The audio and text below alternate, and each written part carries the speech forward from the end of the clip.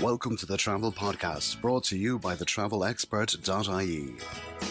Bringing you around the world of travel with your host, Sarah Slattery. For more information on travel, visit our website at thetravelexpert.ie. And now, this week's episode. Welcome to episode 6 of the Travel Podcast. Today I will be talking about the magical city of Matera in Italy and why it was one of the most fascinating places I've ever visited. I will be reading the blog post from my website, thetravelexpert.ie, which has lots more details, links, photos and videos if you want to learn more. I hope you enjoy it.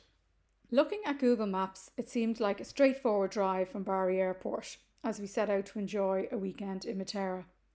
However, as we got closer to the old town, or Sassi as it's more widely called, we realised driving around Matera was anything but straightforward. Suddenly, we realised we're the only people driving on the cobbled streets, and the only road signs we could understand said no entry. Google Maps was quickly redundant, so I decided to go with Ciao out the car window and hoped for the best. After a few frantic waving arms from locals telling us to go back, luckily, an elderly nana pointed us to the right direction of our hotel. We pulled up outside, delighted that we had finally made it, only to find out that there is no car park at the Casa de Lucio Hotel. All was not lost, as the Casa de Lucio is a sister hotel to the 5-star Sant'Angelo Luxury Resort, which is located close by. We were able to check in there and they kindly offered to valet park our car, albeit with a €25 fee. It transpired that this hotel is the only one of the hotels inside the Sassi that has parking facilities. We soon found out that driving in the Sassi, the literal translation of Sassi is stones by the way, so the Sassi is the old city. And driving in the Sassi is forbidden unless you are checking in or checking out of your hotel. We had to advise the hotel of the exact time we wanted our car the following day so that they could drive us to a garage in the new town of Matera to collect it.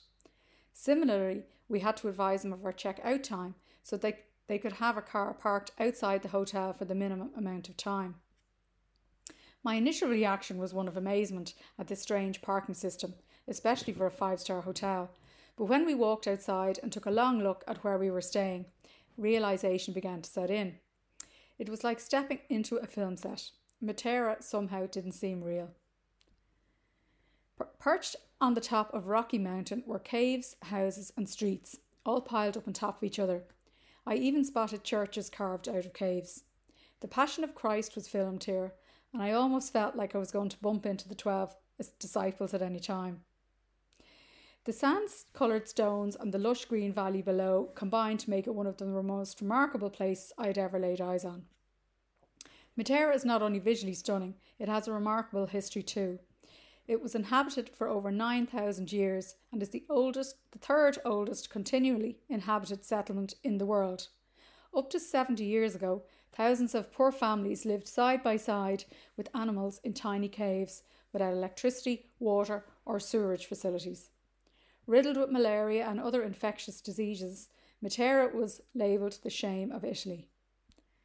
Finally, in 1953, the Italian government decided to rehouse its population in the new part of the city, or the new Matera as it's now known.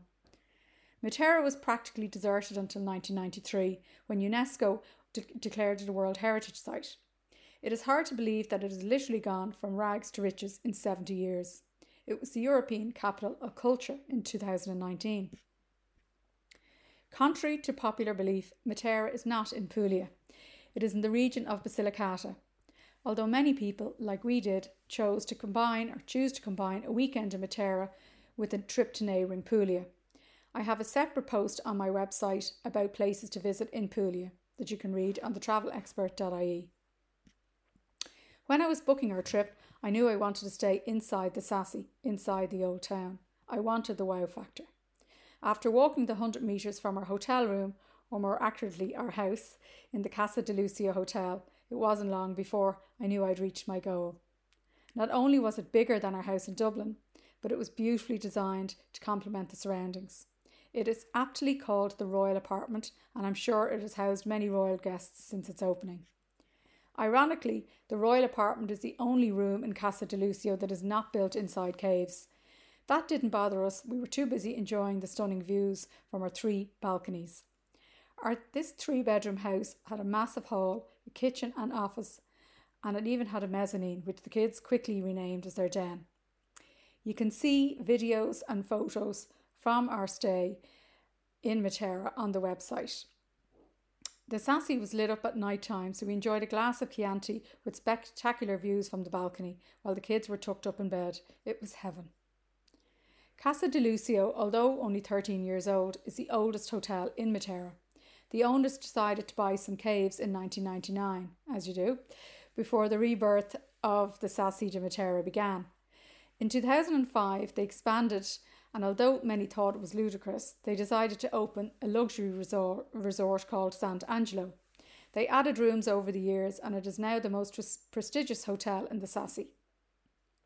While Casa de Lucio is classed as a 4-star hotel, the royal apartment is definitely 5-star in my view.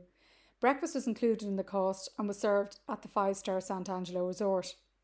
Later that evening, when I witnessed tourists lugging their suitcases up and down the cobblestone streets from the new town of Matera to the Sassy, I realised how fortunate we were with our choice of hotel and why it is worth paying the premium price if you are booking a weekend in Matera. We decided to take a tour of the Sassy by Piaggio, the Italian scooters, which is a great way to get our bearings and ideal with children. The city has 2 sides, Sasso Barisano and Sassy Cavosio. The former is more developed and houses art galleries, boutique hotels and restaurants, all inside caves. The latter has yet to be developed, but we were able to look inside some of the caves and see how people lived just 70 years ago. It was remarkable. To be frank, if you never visit a museum, church or exhibit here, you would still be blown away by Matera's beauty and its history. We climbed up stone staircases, posed for pictures inside colourful doorways and had pizza on pretty piazzas, all without actually visiting many of the local attractions.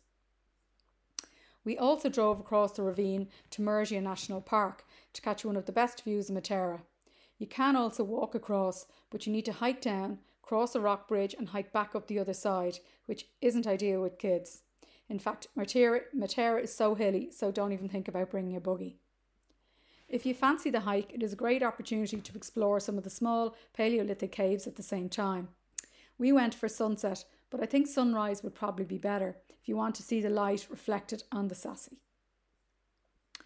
It's a bit of an ordeal to get our car from the car park, so we decided to make the most of it while we had it out, and we took a spin to the nearby beach before returning to catch the view of Matera at sunset. Castellanata Marina is only a 35-minute drive from Matera, so if you wanted to combine a city and beach break, this would be ideal. Although deserted in late October, it is a stunning beach with numerous beach bars along the promenade. I think a long weekend in Matera that included a day at the beach would be a fabulous break during the summer months. The reason we booked a weekend in Matera was to see the Sassy, but the new town is worth exploring too. The Piazza Vittorio Veneto is as pretty as it sounds and has plenty of restaurants, bars and shops to keep you amused. Buskers entertained us in the evening time, and the new town is so close to the Sassy, so we enjoyed walking from one to the other, stopping for selfies along the way. We dined out both evenings, but were a little underwhelmed by some of the region's specialities. The pani di Matera, or local bread that is recommended in every traveller's guide, was just okay in my view, and the orecchietta pasta dishes were not exactly earth-shattering.